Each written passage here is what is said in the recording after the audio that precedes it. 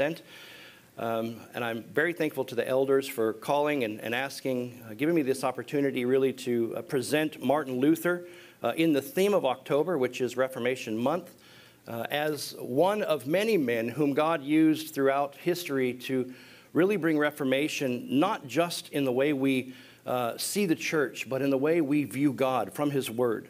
And so it is this vein that we come to the message this morning, viewing Martin Luther. If you have your Bibles, turn really quickly to Romans chapter 1. We are going to be looking at this text, as this text was very pivotal in the life of Martin Luther. We'll make some comments on it, and then we'll get into Martin Luther's life. I have arranged this message this morning so that you can really behold the providence of God as God worked in Martin Luther's life. It is my hope that we, like Pastor Cameron said last Sunday, not magnify or exalt the man, but exalt God who works in all times for His own glory and for the eternal good of His people. And so that's the hope this morning. If you would turn to Romans chapter 1, we're going to read verses 16 and 17. I'll open us in prayer, and then we will begin. Amen?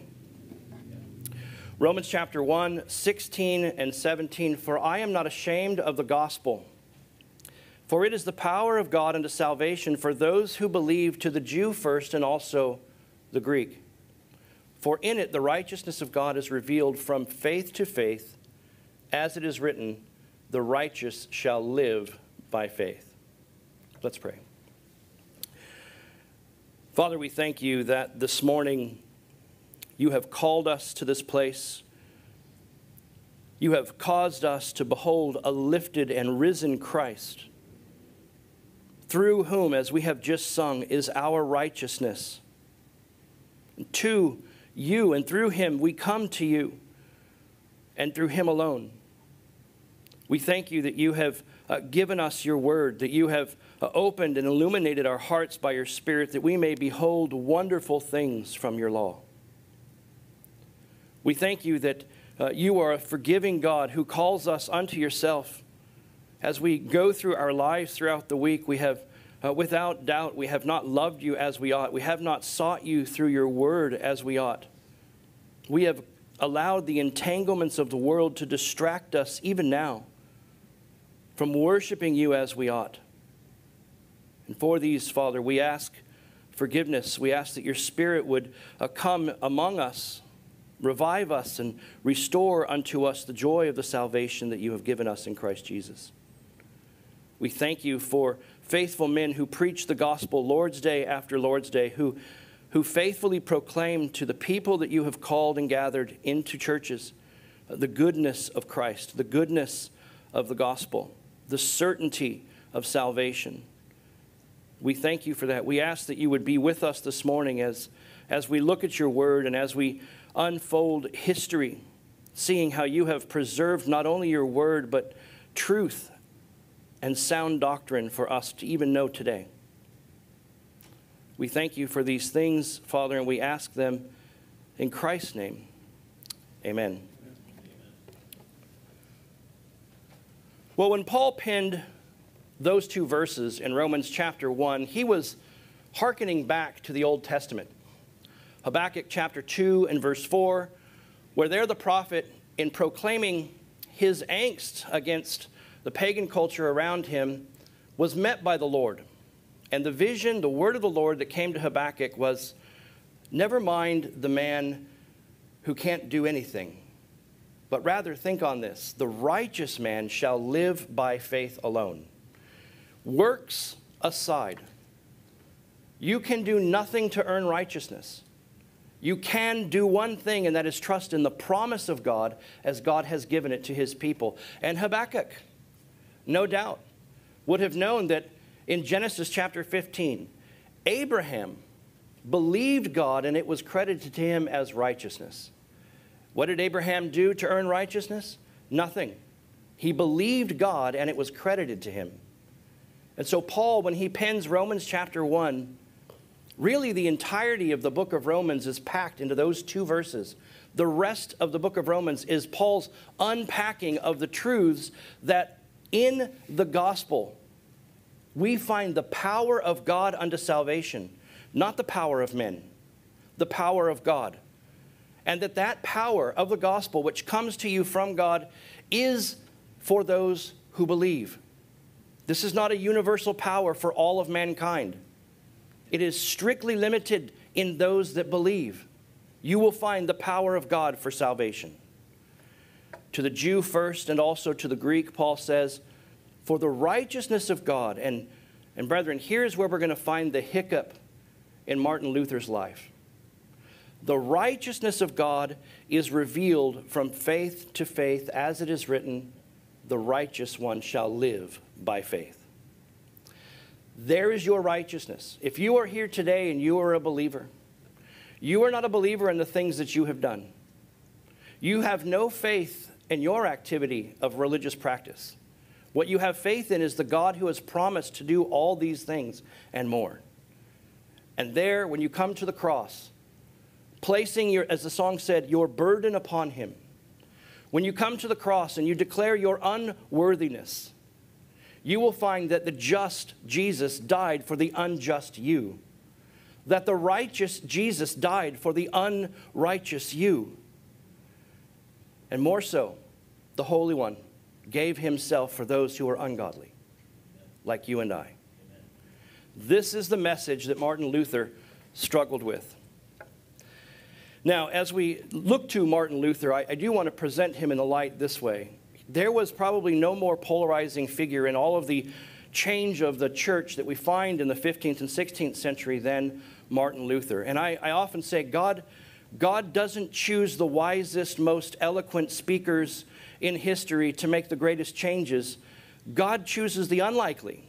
And I want to stress that Martin Luther was an unlikely spark in a long stream of explosions that caused a Reformation within Christianity. And so Martin Luther was regarded in two ways. Early on, he was seen as absolutely nothing. He was a greater heretic than anyone who had ever lived. But that same man who made that declaration at the end of Martin Luther's life said he alone was right. And early on in Martin Luther's ministry, he was hailed as being the second most attractive thing to see when you toured Germany or went to Rome, second only to the Pope. And then later that man said, there was no one on earth more deserving of a papal bull for death. How can one man spark such contrasting actions? Well, I will say this, even today, you'll find some who say Martin Luther, 506 years ago, taught the core of the Christian faith accurately and faithfully. And you will find some today who say 500 years and Martin Luther is still leading people astray. He is still a polarizing figure, not because of who he was, but because of the truth he proclaimed in the darkness. Well, what about Martin Luther's life? We'll look a little bit at how he grew up. I'll make some comments on some specific times in his life, and hopefully what I want you to do is I want you to focus on how God is working in the life of Martin Luther. And I want you to ask yourself this question. As we go through this, am I trusting in my righteousness like Luther? Am I frustrated in my Christian walk because I'm not praying enough, I'm not doing enough good, am I depending on these things to be accepted by God? Or am I looking fully on Jesus who alone can save? Am I trusting solely upon him? That's what I want you to hear the life of Martin Luther in the background of that context. And so we'll get started here now. And I will mention just quickly about Martin Luther's his youth. When he grew up, there was nothing in his youth that set him on a trajectory to be a monk or a priest or a professor. He was, in fact, born November 10th, 1483 to Hans and Margaret Luther. Luther was the original pronunciation and spelling of Luther's name. He would change it later in 1517 to Luther, which took away kind of the German meaning, which I think it meant small animal or fox, to something a little more studious and scholarly. But Martin Luther's family, his mother and father, were dedicated Roman Catholics. They very much followed the teachings of the Pope. And Hans had a very quick idea about Martin. He wanted him to grow up to be an attorney. And he wanted not only Martin Luther to be successful for Martin Luther, but he wanted Martin Luther to be able to care for him and his wife, for Hans and Margaret and his siblings as he got older. Well, if you know anything about Martin Luther, you can think already, wow, that didn't turn out that way. Luther, when recalling his childhood, once said that it was one of great discipline. His parents were great disciplinarians.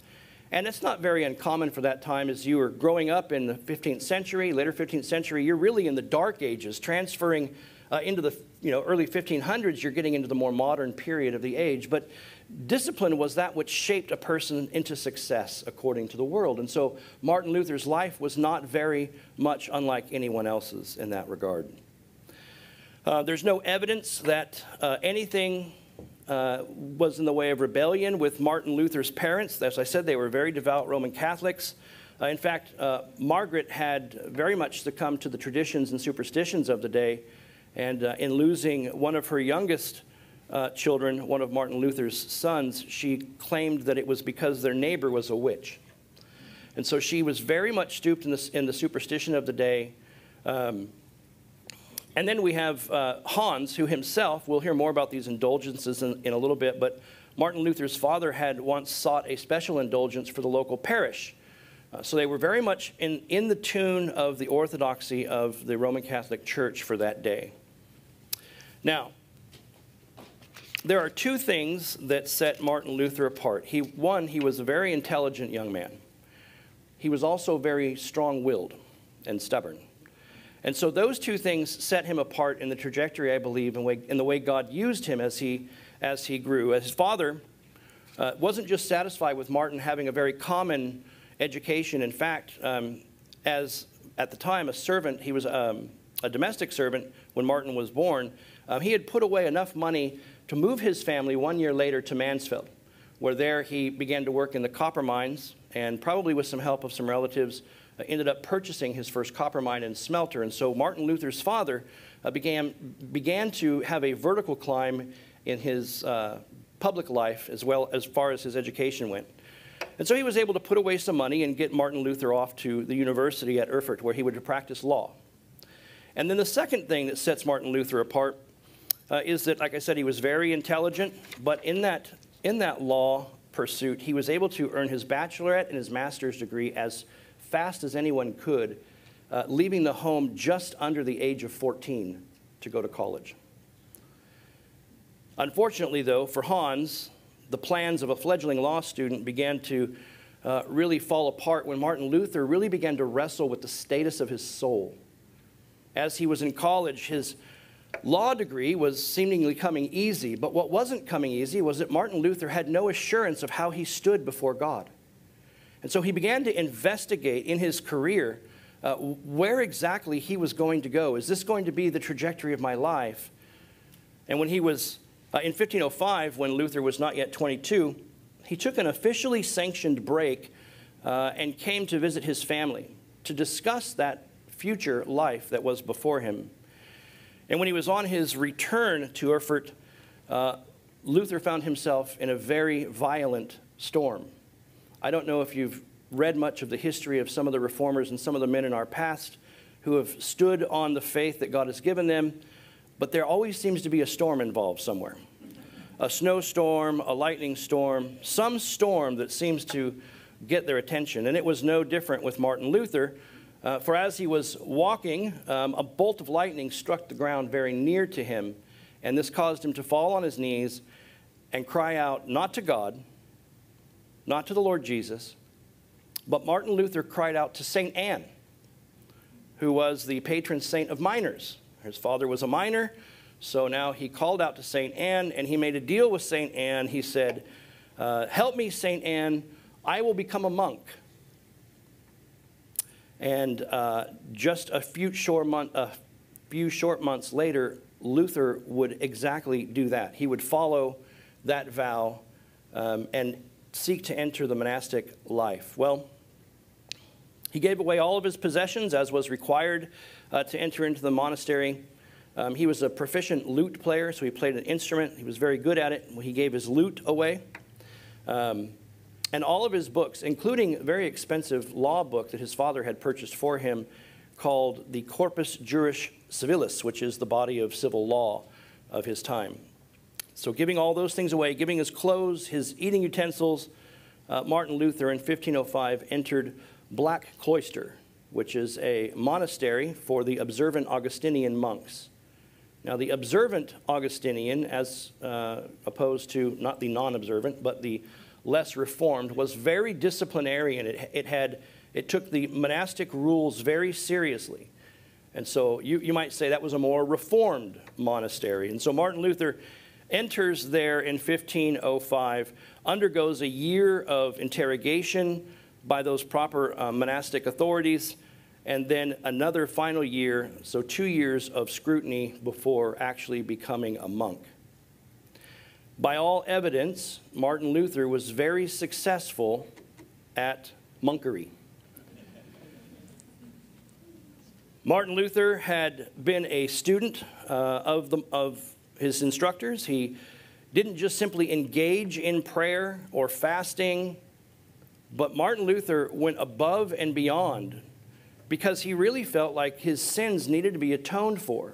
And so he went above what was required by his teachers. In fact, he would go days without sleep, enduring bone-chilling cold on cement floors, and would give himself no comforts of a bed.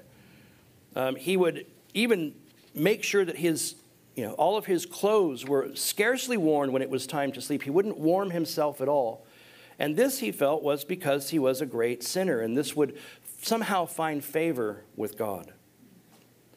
Later, Martin Luther commented, "If anyone could have earned heaven by the life of a monk, it was I." He became a priest within a few years of entering Black Cloister, and in 1510, he was sent to Rome to help settle a dispute amongst the monk orders. There was a dispute between the more reformed or more strict and less strict Augustinian monasteries. And so as he traveled the 700 miles on foot with a companion into Rome, over the Swiss Alps in the dead of winter, and saw Rome as he approached, he was baffled by its ornate beauty.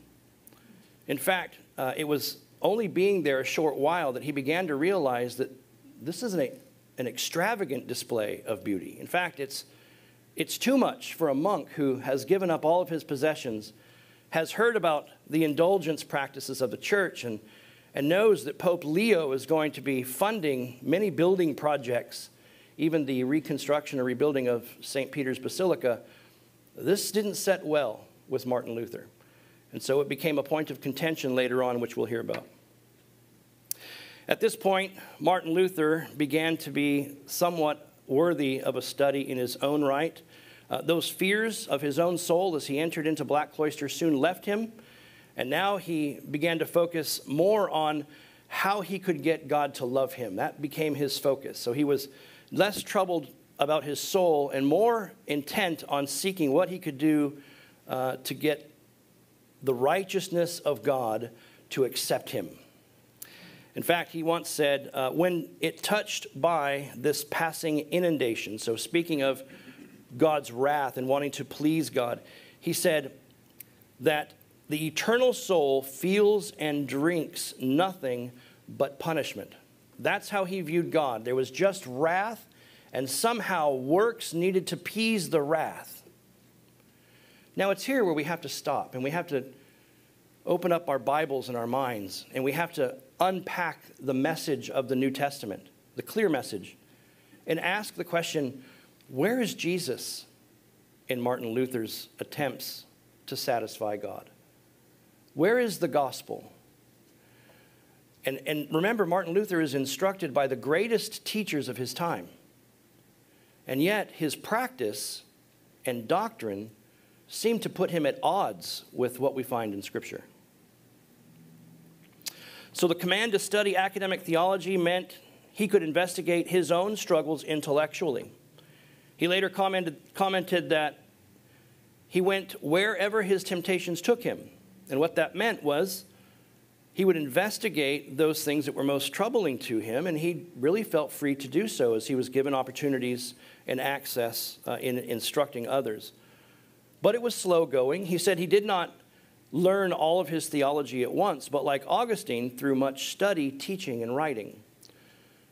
So Martin Luther entered school, if you will, and learned by instructing others. It's when we dive into the Word of God, it's when the Holy Spirit takes his way with us through the Word that we begin to learn. And any preacher or pastor who preaches will tell you that the first student, the first hearer of the message is the one who's preaching. That's where God applies the truth first. The heart is sometimes rent with sin and a revelation that God is merciful and good and kind, and that the message that we think we're unfolding for God's people is often first the sharpest in our own hearts. And that's where Martin Luther came. In that process, Luther's attacks of doubt about his salvation became something of objective realities, almost in the manner that a mathematician would anguish over studying a difficult math problem. Well, as a beginning theology student, Luther was taught the prevailing orthodoxy of his time. His teachers, following the Bible, taught that God demanded absolute righteousness. They weren't wrong, but how they got there was wrong. They would read passages like, "Be perfect as your Father in heaven is perfect." And that instruction would come about that you need to be perfect before you have acceptable faith. Well, Martin Luther would say, "Amen," and he would again put his head down, and he would seek to earn God's favor again through his own practice. Luther later remarked, "I was so drunk and submerged in the doctrines of the Pope that I could have happily took hand against anybody who sought to disobey the Pope himself." Luther, however, was plagued by one problem, and it eventually drove him away from everything that he had been taught. Human beings are by nature incapable of pleasing God. In fact, the idea of repentance in Martin Luther's time, and really in all of the late Middle Ages, was one that was part of the sacramental confession and penance of the Roman Catholic Church. Repentance meant that the sinner would confess and be forgiven by a priest, and then perform penitential acts that complete the process. And where you weren't able to complete the process by your own righteousness, well, then the church would step in, and they would reach up into the heavens, and in the bank store of Christ's good works and merits, by monetary exchange, would remove the merits of Jesus and apply it to you, the sinner. The critical issue remained vivid in Luther's mind. He commented later, "If one were to confess his sins in a timely manner and be so contrite, he would have to carry a confessor in his pocket." Now, a confessor is the man that you would confess to. And this, Martin Luther was warned by his instructors, this type of constant doubting and seeking was going to cause Martin Luther some very big issues. And they knew it, and it did. During his early years, when Luther came to the famous Reformation text, which we have read this morning, when he would come to Romans chapter 1 and verse 17, oddly enough, Luther's eyes were not drawn to the word faith, but rather they focused on the word righteous. Who, after all, could live by faith? Martin Luther would ask. Only those who were already righteous, he reasoned. But the text is clear. The righteous live by faith. Luther remarked later, I believe that there's an allusion to this in the bulletin, but he said, "I hated that word, the righteousness of God." He says, "By which I had been taught according to the custom and the use of all teachers, that God is righteous and punishes the unrighteous sinner. And to that I struggle. There was no mediator. There was no atonement.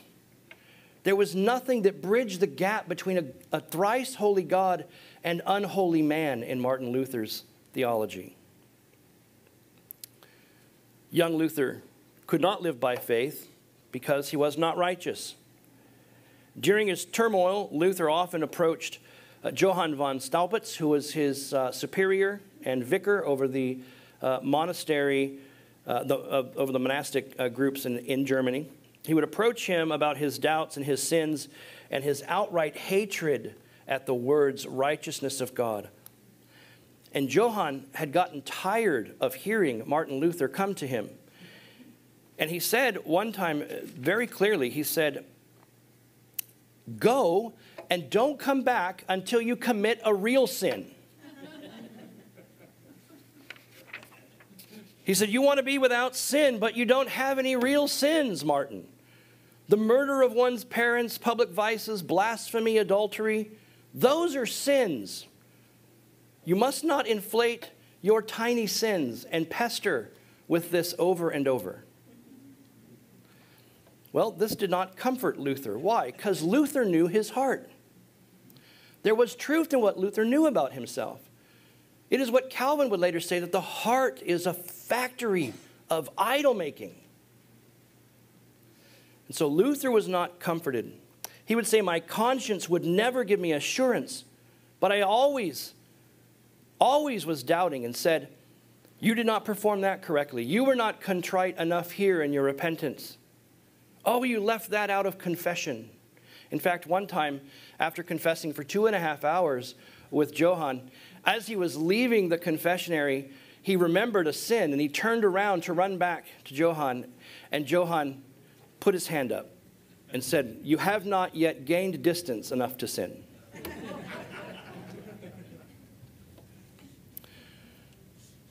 The critical moment in Luther's life resulted from a decision by his superiors. Now, if you want to talk about how God is the great interrupter of man's devices and plans, it was this wearing down of his superiors in his constant repentance and not finding absolution for his assurance.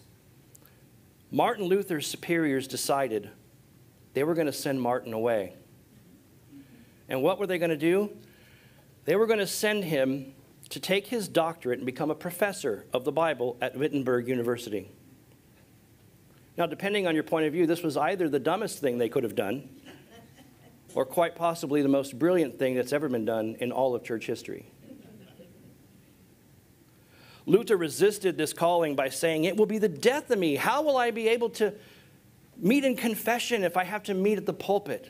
If I have to teach, how will I repent?" And so after some convincing, Martin Luther finally relented. He soon acquired his mature self-identity as a professor or doctor of the church, behind which he frequently took refuge, even sometimes signing his name D. Martinus Luthers, which was his way of finally coming around to being a doctor of theology. More important, though, the revelation in his theological thinking occurred in his professor's lecture hall and study from 1513 to 1519. We find, again, Martin Luther in teaching the scriptures, in actually having his hand on the word and systematically teaching through the Psalms, as he did at this particular point, reaching Psalm 72, he found this, or made this observation. He said that to his class, he said, "This is what is called the judgment of God" in Psalm 72. "Like the righteousness or strength or wisdom of God, it is that which we are wise, just, and humble, or by which we are judged." Now, in this remarkable statement, the last clause, "by which we are judged," that last clause is what Luther was taught. Always seeking to get out from the judgment of God by your own righteous works. But it's the first clause, or the first clause in that statement that was most revealing. And that is that somehow God, in his truth, in his wisdom, and in his justice, works salvation for the unjust.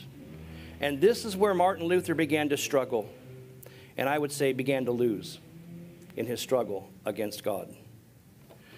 So Martin Luther at Wittenberg, on the heels of change, we would find that this was, again, one clink in the armor of bad orthodoxy in Luther's time, one chink in the armor. The church, here's a couple of things he began to change in his own thinking. First of all, the church, as it was seen in his time, was the institution that boasted apostolic succession in the Roman Catholic Church. That is still something that they hold to today. But what Martin Luther found in the Scriptures is that the church is the community of people who have been given faith. Martin Luther began to upset some other ways of thinking, particularly concerning the idea that human beings had a spark of goodness in them to seek out God.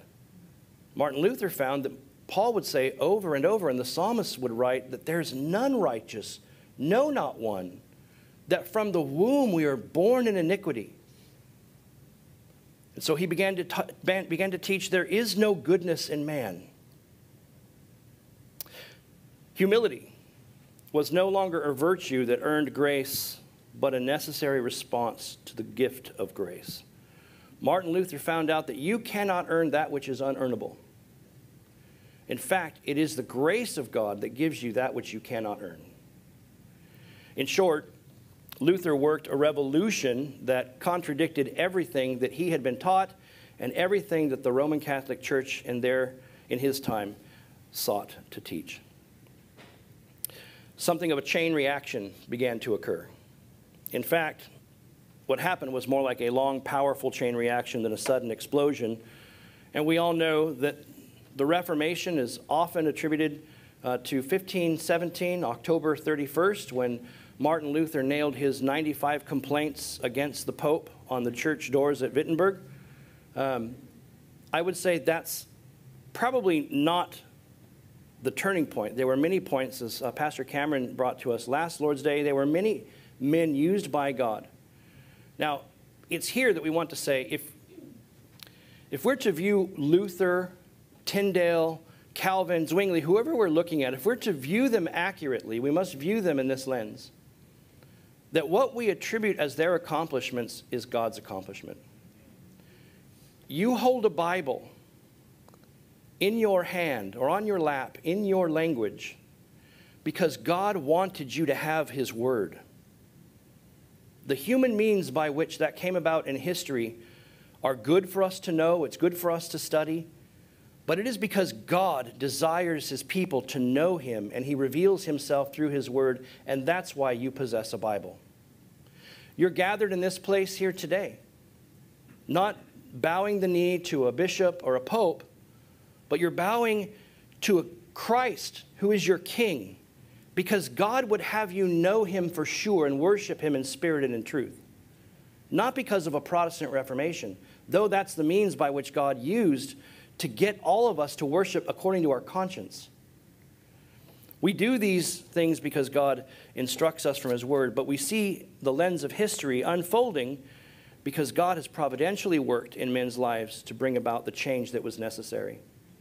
There is a phrase, in darkness light. There was never, I don't think, a darker time, if we could think of the 1400s, the 1500s, even into the early part of the 1600s, where Reformation, where God's Word needed to be released, and released it was. Indulgences in the time of Martin Luther became the focus of his 95 Theses.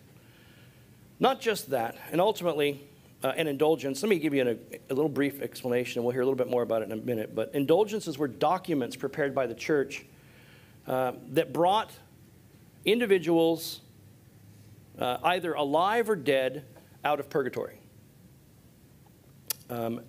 As a result, the living purchaser or deceased would be released from purgatory for a certain amount of time, or a plenary indulgence, which would free them altogether. And those didn't go up for sale very often. But when they did, they carried a pretty penny. So we find these indulgences purchased by proponents for the hope of not having a future eternal punishment, or at least having a lesser one. In the time of Martin Luther, at the time he nailed his 95 Theses to the door, his complaints, if you will, against the church, a man by the name of Tetzel had began at the commission of Pope Leo to go around and to really spark a marketing campaign.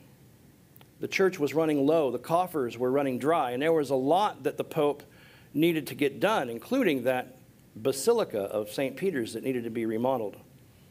And so Tetzel would carefully orchestrate his appearances to excite the public.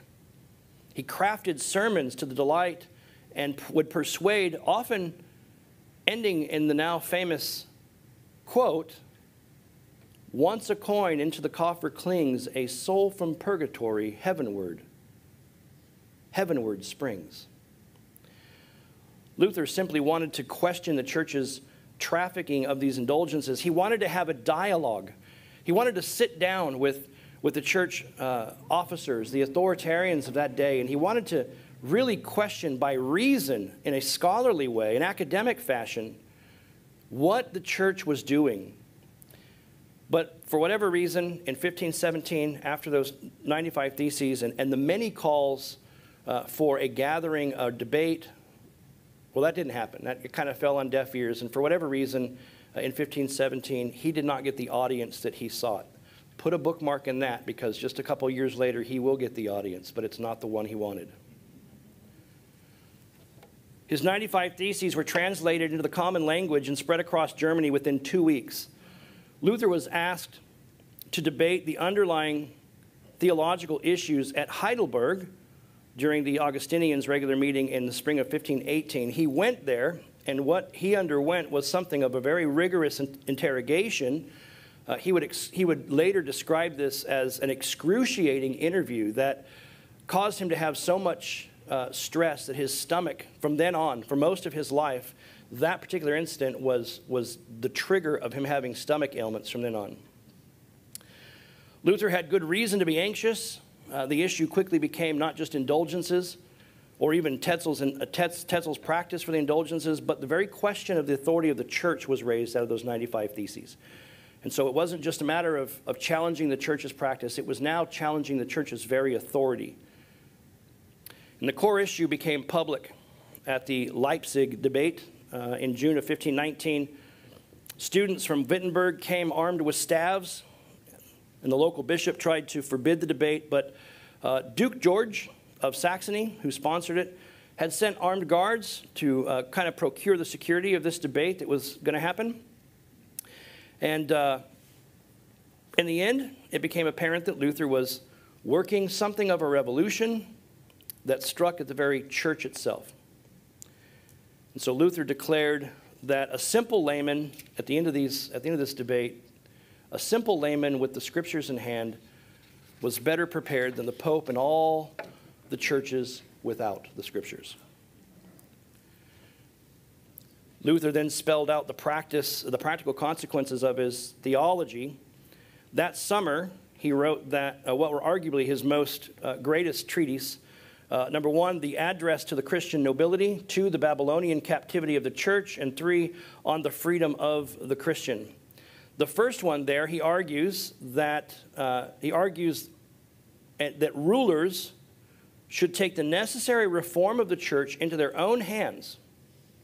Now, this is what the address to the Christian nobility covered. They should take reform of the church in their own hands while arguing that all Christians were priests. So from the scriptures, Luther argued the priesthood of the believer. He argued that the believer goes directly to God on the merits and personal work of another. In the second work, Luther brings from the scriptures a reduction of the 7 sacraments that the Roman Catholic Church practiced. He brought them down to 3 from the scriptures, later dropping 1, which was penance, and saying that the scriptures teach us that the Lord's Supper and baptism are the two necessary ordinances given by Christ to the church.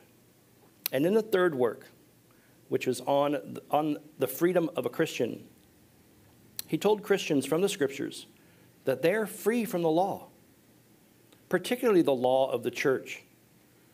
The scriptures teach you are free from the law because you submit to the law of love.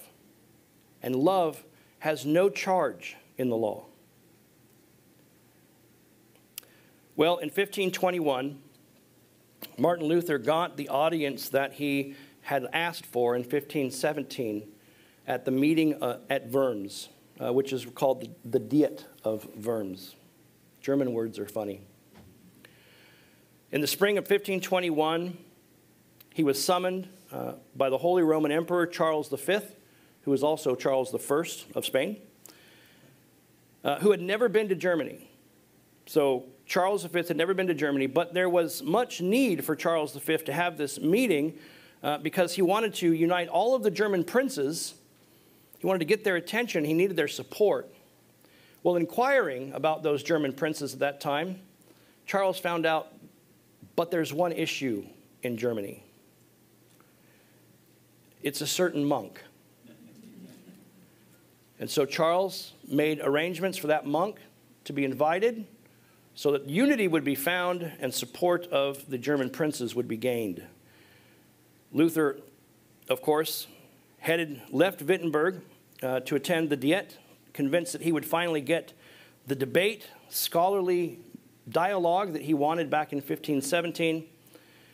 And as he was ushered into the meeting, Luther was awed to see that Emperor Charles V was there, surrounded by his advisors and representatives of Rome with Spanish troops and decked out in all of their parade. And you had electors and bishops and territorial princes and representatives of great cities all in this meeting to hear a debate about indulgences from the church. And as Luther was sat, he was asked to look at a pile of books that sat on a table before him. He was asked if he had written those books and if there was any part in those books that he wished to recant of. Now, this was shocking to Luther because Luther thought this was going to be a dialogue, something of a debate, but this was no debate. In fact, because this was so obvious a charge, Luther stumbled and asked for one more day so he could prepare his thoughts, and he was granted that one more day. In fact, this is what he said in order to gain that day. He said, "Sirs, this touches God and his word. This affects the salvation of souls. I beg you, give me this time." And so they gave him one day. And back to his quarters he went, and there he wrote, "So long as Christ is merciful, I will not recant one single jot or tittle." And the next day's business at the meeting, Luther comes in at evening, candlelight flickering off the crowd. And there again he was asked, "Will you defend what you have written in these books? Or do you wish to recant some?" And Luther replied with a short speech, which he prepared in Latin. Now, there were three kinds of books on those tables. Some were about the Christian faith and good works, and these he certainly would not retract. Some attacked the papacy, and to retract these would be to encourage tyranny in Martin Luther's mind. And finally, in some of those books, he attacked individuals. And Martin Luther admitted later that perhaps too harshly. But still, these could not be retracted because these people defended papal tyranny. And so he reasoned that there was nothing he could retract. One individual, calling upon the tradition of the entire church, declared, "You must give a simple, clear, and proper answer. Will you recant or not?" And this is where he probably added the famous phrase, "Here I stand. I can do no other. God help me. Amen." From that moment on, and this is something of a providential mystery, from that moment, Martin Luther was given 21 days reprieve. They actually gave him the reprieve prior to his appearing, so they actually stayed true to what they had given him. He had 21 days of grace. But an imperial edict was issued May 1521 that declared Martin Luther a heretic. And at that point, no one was to harbor him. In fact, anyone could have killed Martin Luther without any imperial civil repercussions. They could have taken him out because he was deemed a heretic by the church. And it is here that Martin Luther, after those negotiations, condemned but safe for 21 days, made his way back to Wittenberg. And on his way, 4 or 5 men armed and on horseback plunged out of the forest, snatched Martin Luther from his wagon, and drug him off. Well, he wasn't being whisked away for punishment. He was being saved by the prince of his territory in Germany, Frederick the Wise. Frederick knew that Martin was in trouble, and he sought to preserve him. Luther despised this forced stay, by the way, at Wartburg. And even at that particular moment, they not only snatched him away, but they gave him a new name. Martin Luther's new alias was Knight George. Martin Luther grew his beard. He dressed in royal array. I mean, he literally played the part so that there's a picture of it right there. Martin Luther's appearance was altered in some degree, and he stayed for 10 months secluded away from the public. And here, in these 10 months, it is said that Martin Luther was perhaps the most productive. Most of the theological and scholarly works that he did were in this 10-month stay. The translation of the Bible, Erasmus's version of the Bible, some of his writings that would ultimately address the conscience, monastic vows, those types of things were then penned in that stay. As his revolution expanded, Luther was increasingly thrust into the public arena.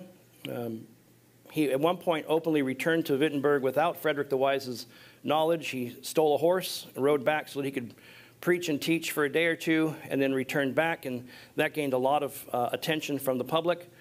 And the unrest during the peasant wars, even Martin Luther would show he still wasn't real stable. At one point, he condemned the princes that were trying to put a squash to the peasant wars, and then later, at one point he was condemning the princes and then exhorting them to crush the revolt on the other side. So there were a lot of things that Martin Luther still struggled with. He was kind of an engaging yet controversial figure. His arguments with Zwingli over the elements of the Lord's Supper, whether they were the physical manifestations of Christ's body or blood, or they were symbolic. Of course, Martin Luther held that there was transubstantiation, the body of Christ, the blood of Christ the elements become the body and blood.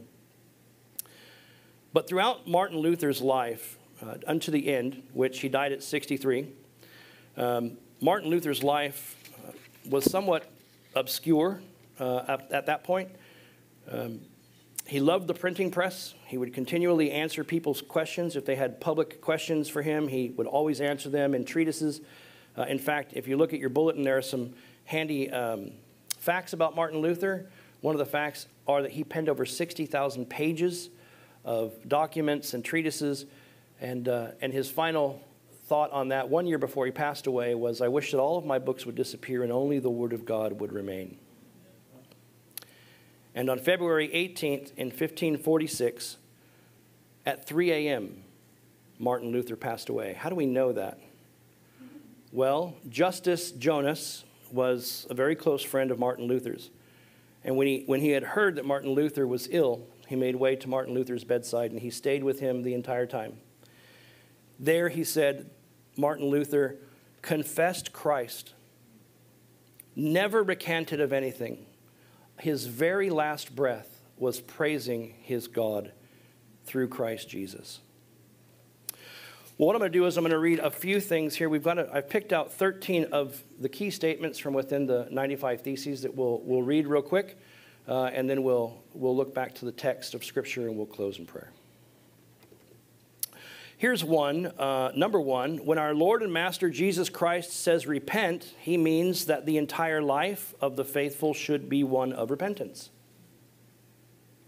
Number two, regarding number one, the statement cannot be understood of the sacrament of penance or of confession and satisfaction, which is administered by the priesthood of the church.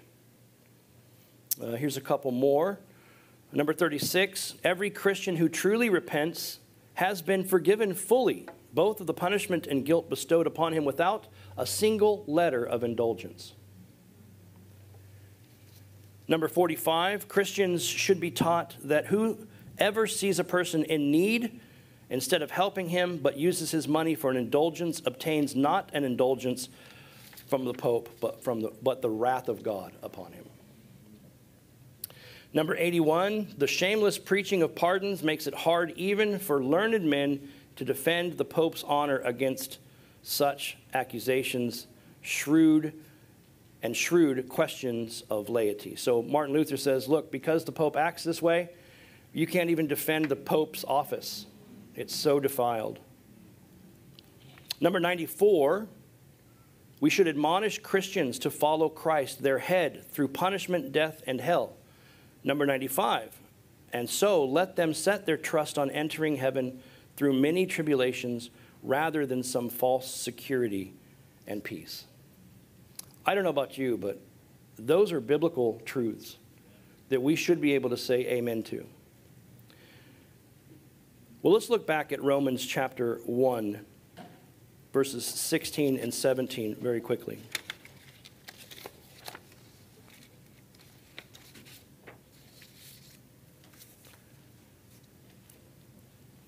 Paul says, "For I am not ashamed of the gospel." Why did Paul need to say he was not ashamed of the gospel? Look at Martin Luther's angst against the church. When you have the truth of God revealed to you, particularly the work and person of Jesus Christ, the gospel is everything to you. Paul would go on in 1 Corinthians, as I know Phil has preached on already, that the gospel is a stumbling block to the Jew and foolishness to the Greek. That is, that those who are self-righteous have no need for a Savior. And so how can we put our faith and trust in one who's been taken to death on a cross? That's the Jewish point of view. To the Greek, the philosophers, the Stoics of their time, the gospel is foolishness. But here Paul says, I am not ashamed of the gospel. Brothers and sisters, you exist in such a time as this right now, that in your life, in your work, in your family, you are called to be bold proclaimers of the gospel that you say you believe.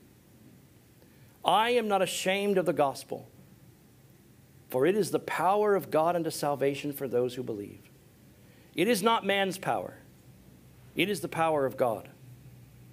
And not only is it the power of God to the Jew first and the Greek, but in that message is the righteousness of God revealed.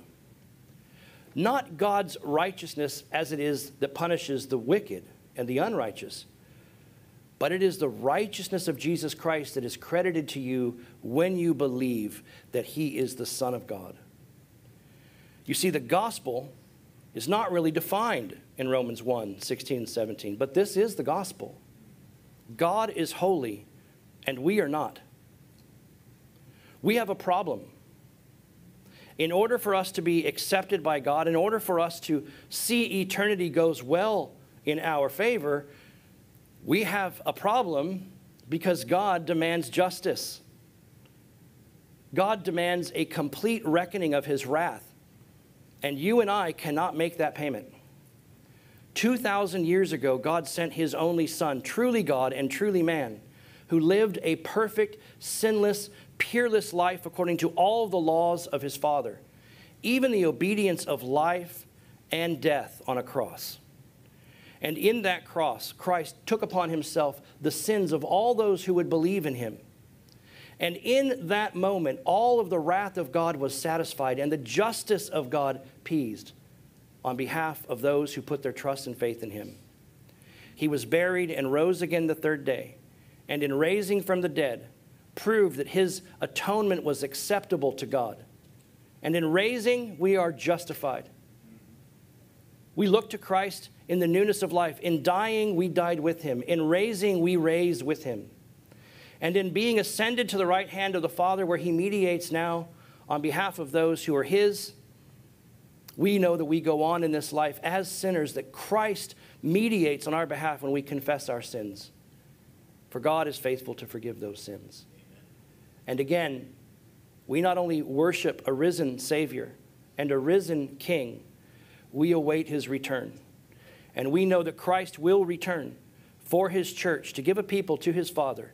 And there we find comfort into eternity. So dear friends, if you are here this morning and you're trusting in Christ as your only hope for the forgiveness of your sins, do you understand that the reason your salvation runs so much deeper than just a decision that you made is because it is based on the person who is infinitely more worthy than everything in all of creation?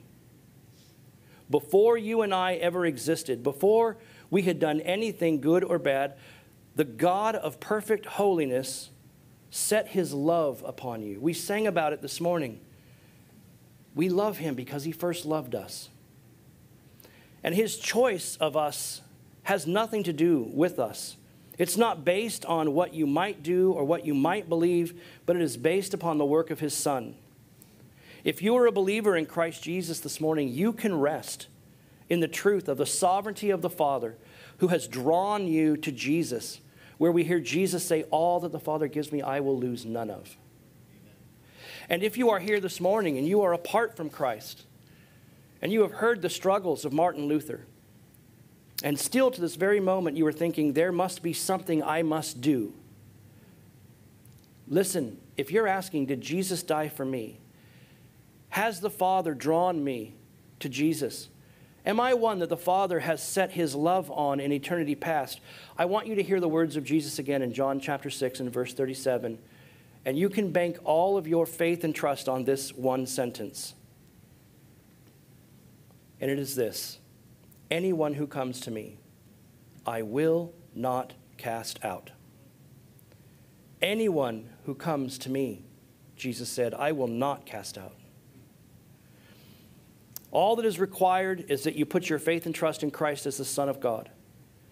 Repent in faith, turning away from all of your sins, turning away first from your unbelief, putting your trust in Jesus and his righteousness and not your righteousness. Spurgeon once said to the sinner, come to the sea of Christ's love and cast your righteousness within its depths. Look to him and live.